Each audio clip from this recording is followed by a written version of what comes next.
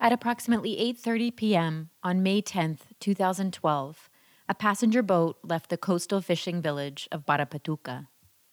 On the boat were 16 passengers. Among them were Clara Woods and her 14-year-old son, Haskid, who were moving back to the village of Awas, where the boat was headed, after living several years outside of the region. Another passenger, Lucio Nelson, was coming from the same fishing town where the boat departed. He was going to visit his mother and pick up native seeds that he hoped to plant in his own community. The passenger boat was coming back from the coastal fishing village after dropping off several lobster divers who were headed out to sea. The trip on the Patuca River would be long, but the river was peaceful and quiet that night. The moon illuminated the water, and for several hours the passengers could only hear the sound of the boat's small motor. Most of the 16 passengers, except the driver and his co-pilot, fell asleep. The boat was headed for the indigenous Miskito village of Awas, located in the remote Mosquitia region of Honduras. Everything seemed normal, but little did the people in the passenger boat know there was another boat on the Patuca River that night. The other boat was the focus of a DEA drug interdiction operation that would cause a wrongful, violent, and deadly attack against the innocent people in the passenger boat. The peaceful ride to the village of Awas was about to turn deadly.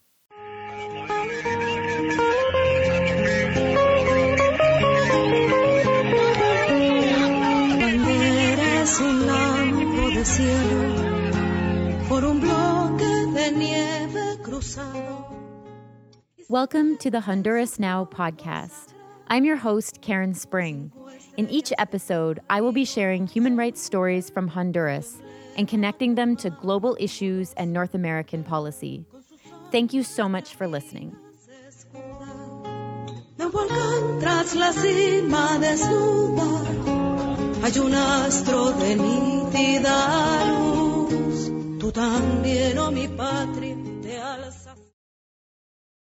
As the boat made its way down the river, the passengers started hearing helicopters in the distance.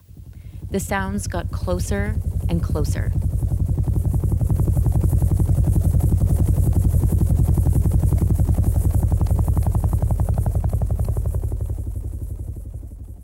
At approximately 2 a.m. on May 11th, 2012, the boat was close to the small docking area on the river known as the Landing in the village of Awas.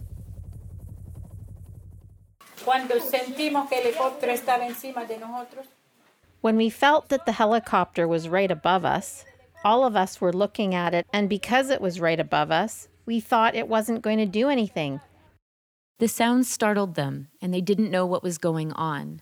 This is Vera Gonzalez, who was traveling in the boat with her two daughters. One was 11 years old, and the other 2 years old.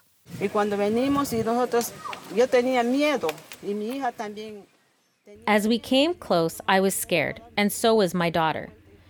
She said to me, "Mom, look at the helicopter circling, and if it shoots bombs, we, here in the canoe, we won't survive. They will kill us." So my daughter told me to tell the boat driver to hurry up because we were close to the landing. In the confusion, the passengers didn't know what was going on. Then, out of nowhere, several passengers on the boat were struck by bullets.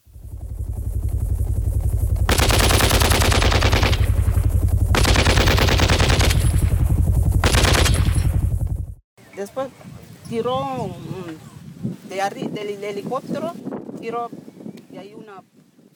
After, the helicopter fired on us, and when they fired, I ducked in the boat with my son. I grabbed him and I used my body to cover my daughter. I grabbed a blanket and threw it over us and ducked down. I didn't know at that point who was in the boat or who had fallen out, but I was screaming. The passengers sought cover from the bullets, but it was impossible. They were in the middle of the river in a boat, or a pipante, as the locals call that style, the long, thin type canoe. There was nowhere to hide. This is Hilda. No sé cómo fue que yo me tiré al agua. I don't know. I managed to jump into the water, and that's when a bullet hit me. I tried to hide underneath the sacks on the boat, but I couldn't, and that's when the bullet must have hit me. I had to jump into the water, and the boat was already close to the shore. I can't swim, but at the time, I don't know how I swam. But I went to hide and grabbed onto some grass at the side of the river, and all my wounds were under the water. Hilda, like others, were shot by the rounds of bullets. Others, like Clara Woods, desperately searched for their children or tried to protect them. This is Clara, speaking in broken Spanish, since Clara and the majority of people in the boat that night speak the local Miskito indigenous language. I heard the shots from above, and I started yelling. I was calling out for God, yelling. The helicopter shot 2 rounds. I saw that my son wasn't in the boat anymore, and I was calling out for him. But he wasn't there. Then the helicopter stopped shooting, but it kept circling above us. I jumped into the water and swam to the shore where the landing is. During and after the 2 rounds of shots, some passengers threw themselves into the water. Some were injured, others hid in the water in the weeds, and others swam to the shore to look for help. Hildur Isempa heard the shooting from his home, and after he received a call from someone close to the landing that night, he immediately went with his sister to the river to look for his mom, Hilda, and his father, Milenio. Hildur describes interacting with gringos who had arrived at the scene by a helicopter. It was hard to see their uniforms. Some say they were dark blue or dark black, and others tanned camouflage uniforms with a U.S. flag on the arm. Eyewitnesses aren't sure where the gringos or the Americans had come from, but some suspected they had propelled down from the helicopters. We now know that the gringos that Hildur and others say they saw that night were agents from a U.S. Drug Enforcement Agency, or DEA-led mission, which was part of a broader operation called Operation Anvil.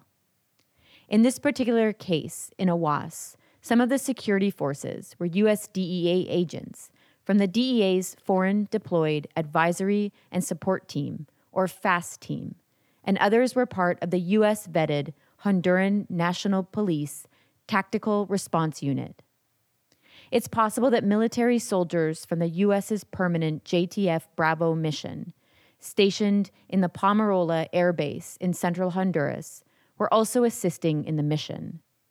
The State Department owned helicopters were piloted that night by U.S. contracted pilots, working with a big U.S. private military contractor called DynCorp. What many of the locals and passengers in the boat didn't know at the time was that they were in the middle of a botched DEA drug interdiction operation. At first, Hildur hid, and then he approached the U.S. men to ask them if he could look for his mom, who he believed had been injured. Nosotros preguntamos por a ver si podíamos salir afuera a hablar con ellos. Y uno de ellos dijo que sí. Ahí nosotros salimos. We asked the security forces if we could go out and talk to them, and one of them said yes. So we went closer to the river, and they told us to sit down on some stairs, me, my sister, and Sanda. And we were there for a while. And then they called me over, told me to go over to them, closer to the river. I went to them, and they asked me who I worked for.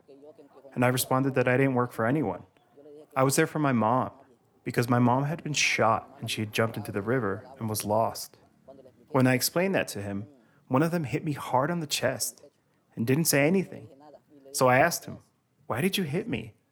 And he said that I was talking too much. Similarly, Selin, who is Clara Wood's nephew, Clara was in the boat that night, was waiting at the landing to help his aunt with her cargo once she arrived. He was sleeping in a parked boat and was woken up by the helicopters. Startled and scared, Selin went to try and hide. Ir al otro lado en esa casita, por ahí me iba a ir pues, a agarrar la calle. Ahí, cuando iba cerca. I was on the other side of that house by the river, by the road. Then the police stopped me and said, "Put your hands in the air." And when I lifted my arms in the air, I got down to lie on the ground, and they grabbed me from the back and took me closer to the river. They handcuffed me, and the whole group of police took me to another place closer to the river, and they hit me from behind. They pointed 3 guns at my head, one on either side and one at the back of my head, and they started to ask me questions. Where are the drugs? Who is the boss? What is his name? Where does he live? But because I didn't know anything, I couldn't answer them. I just told them that I was innocent and that I was waiting for my aunt, who was coming with divers in a boat, and they were going to arrive at the landing. I was waiting for my aunt and my cousin, and they were coming.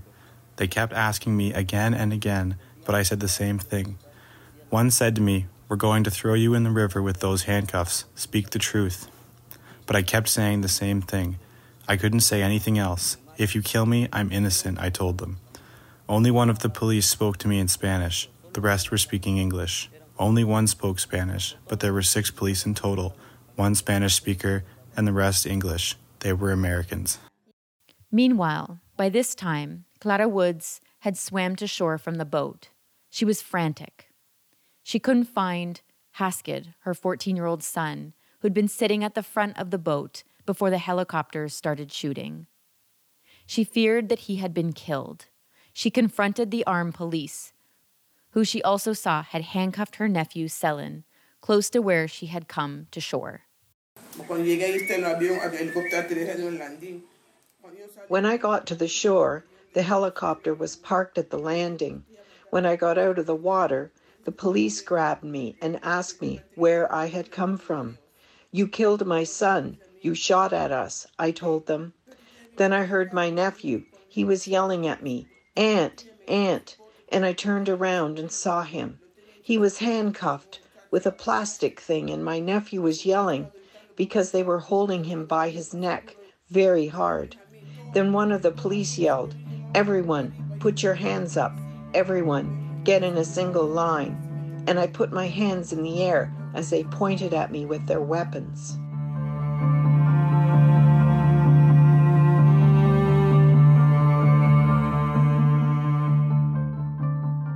Once the officers allowed her to leave the area, possibly because Clara had managed to convince the agents that she and her nephew were harmless, Clara went into a nearby house close to the side of the Patuca River at the landing. This is the house where 2 young boys that had been in the boat would take refuge. 23-year-old Lucio Adan Nelson had been badly shot by the helicopter in his arm and back, but had managed to swim safely to shore and hide inside the house. 14-year-old Wilmer Morgan Lucas was shot in his right hand and had been sitting next to Clara Woods' 14-year-old son during the boat trip. Shortly after Clara came ashore from the river, Lucio and Wilmer were taken to the hospital by people from the village. Shortly after they left for the hospital, 2 helicopters landed. The first helicopter landed at the landing, and a group of what eyewitnesses say were Honduran police got out. Then a second helicopter landed, and several security forces, wearing tan camouflage uniforms with U.S. flags on their shoulders, got off the helicopter. This is Hilder explaining what happens after the 2 helicopters land. Después me dice, "Caminá", me dice. Cuando voy caminando, me pega de aquí. After the police told me to start walking, and when I was walking, he hit me again. I asked him again, "Why are you hitting me?" After I told him that, he asked me where Dolly lives, and I told him Dolly lives there. He asked me if he sells gasoline there, and I told him that he did. Then the police told me, "Let's go there." The security forces were looking for Dolly's house. Dolly's house was located steps away from the landing. And like Hilder said, Dolly sold gas to boat drivers and had a small storage shed next to his house with barrels of gas. Dolly would report that a tall man that spoke fluent Spanish approached his home, followed by 2 white men, likely U.S. soldiers or police.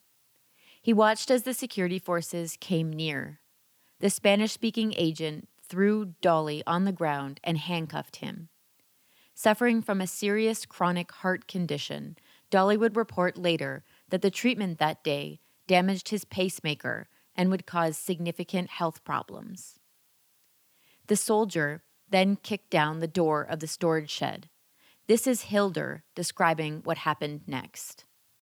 Después llegó donde Dolly, lo quebró la bodega, sin permiso, llegó y lo quebró. And after they got to Dolly's house, they broke into a storage shed without permission. They broke the door open and took a big container of gasoline for motors.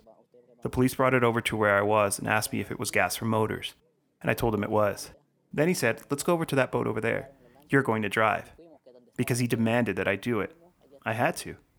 They took me to the boat. I was driving, and 3 of them got in. And we went to where the drugs were, the boat where the drugs were. And when we got there were already 2 of them, 2 gringos in the boat. They were already there. And after they told me to get close, they threw the drugs into our boat. All of that. They threw the drugs in. And then they told me to go to the landing. They themselves brought the drugs here, unloaded it into the helicopter. Apparently, the focus of the DEA operation that day was to recover a shipment of drugs, not the passenger boat or the people that had jumped into the river or who had been killed, but a boat that had been stranded at the side of the Patuca River. Inside that boat, like Hildur mentioned, was a huge shipment of cocaine. While Hildur worried about his missing mother, the security forces and the DEA agents would force him to take a bunch of trips between the landing and the boat stranded on the river filled with cocaine. Everyone around the landing that night would be handcuffed, held at gunpoint, or threatened, all while the DEA-led security forces secured the drugs, loaded them into their helicopters, and left the scene. It was about the crack of dawn, around 4 hours since the passenger boat had been shot, when the helicopters finally left the landing. It wasn't until after the DEA teams left, when many of the villagers, the families of the passengers, and the passengers themselves, like Clara, could begin to look for their loved ones. This is Hildur describing how he searched for his mother, Hilda. Yo lo agarré la lancha, fui a buscar a mi mamá. Cuando fui ahí estaban el pipante de mi mamá también. La lancha de la droga estaba en otro lado. After the police left, I took the boat to go look for my mom. When I left the landing, I saw my passenger boat at the other side of the river, and on the other side was the boat where the drugs were. And when I went, there wasn't anyone. I went close to the passenger boat, and there were 2 people that had died, my brother-in-law and the woman from Patuca. I moved my brother-in-law, and he didn't respond. And that's when I saw that he was dead. I picked up his body and I put it in my boat. I went over to the woman, I moved her, but she didn't respond either, so I left her there. I felt really badly. I just brought my brother-in-law to the landing. When I brought my brother-in-law to the landing, I saw the helicopter in the air. One of them was watching me from the air, but the helicopter left. After, people started coming to help me to get the body out of the boat. Then a bunch of friends came to help, and they brought other boats.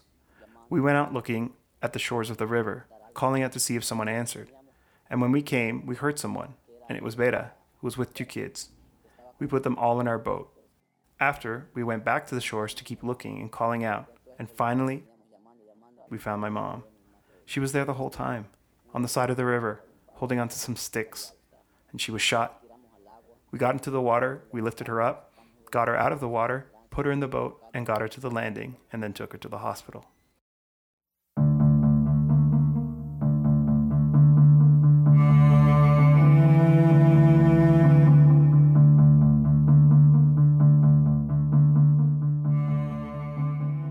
Hildur found his mom barely conscious and bleeding out in the water. She had a gaping hole in her upper leg where she had been shot. Hilda had been forced to hide for hours, holding onto a log in the water, while the DEA team prevented anyone from going about their rescue operations while their agents secured the drugs. After finding his mother, Hildur, like he described, went on to find 2 of the 4 people that had been killed in the operation. He found Candelaria Trapp, who had died inside the passenger boat. She was the mother of 6 children and was 5 months pregnant at the time of the incident. She was traveling to Awas to sell fruit and used clothing so that she could purchase rice and beans to take back to Barapatuca, the coastal fishing village where the passenger boat had originally left from. The second person Hildur found dead in the passenger boat was 21-year-old Emerson Trapp, Hilda's son-in-law. Emerson was a former military soldier that had left the military a few months prior. He had a 1-year-old child. He was traveling with Hilda and her husband Milenio, the boat driver, to help them with navigating the boat. The third person that was killed in the deadly operation was 28-year-old Juana Jackson. Juana was the mother of 2 young children, one 9 and the other 1.5 years old. Juana was 26 weeks pregnant, according to medical reports and her family members. And finally, Clara describes what happened to her 14-year-old son, Haskell. I was crying. They got in their helicopters and left. Then I went to look for my son, but I couldn't find him. But I kept looking. I got some gas and a boat and went to look for him, but I didn't find him until the next day, and he was already decomposing. He had like 4 gunshots in his head and his legs, everywhere, but I found him. By that time, I couldn't do anything because he was decomposing.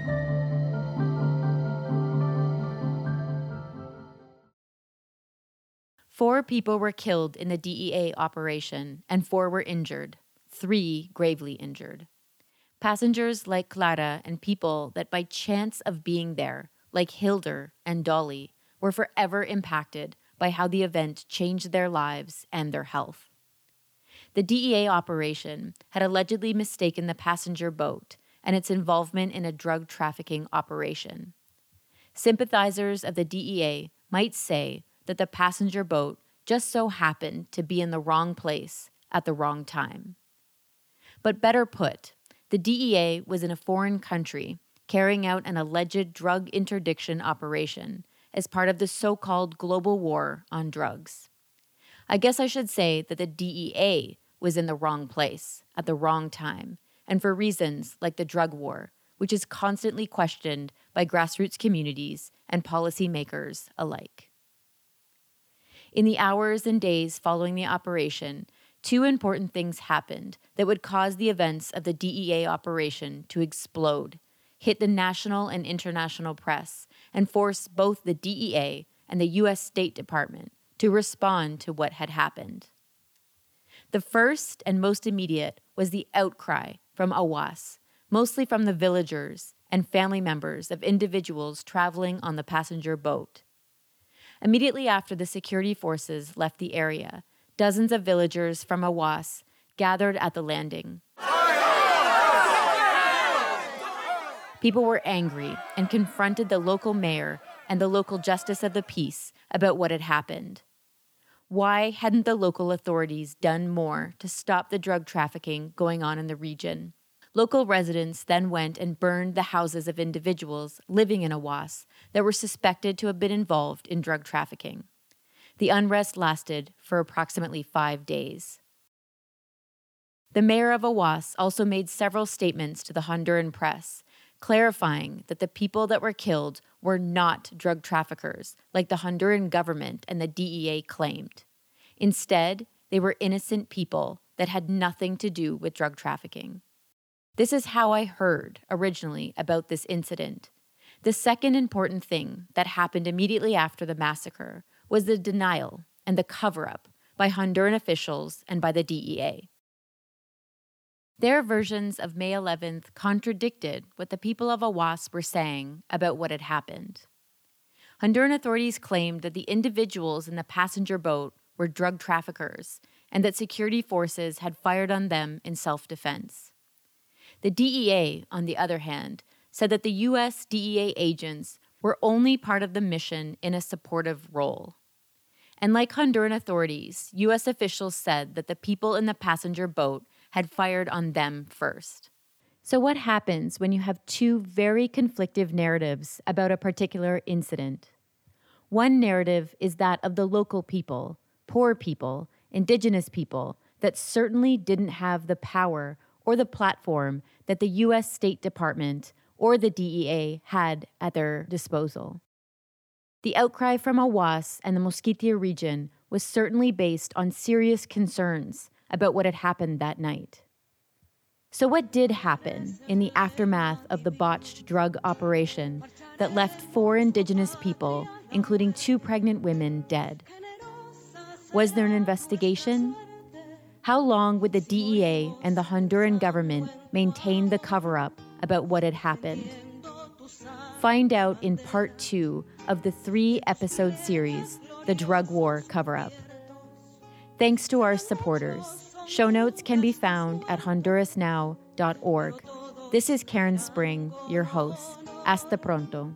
Eres un lampo de cielo por un bloque de nieve cruzado y se ven en su fondo sagrado 5 estrellas de pálido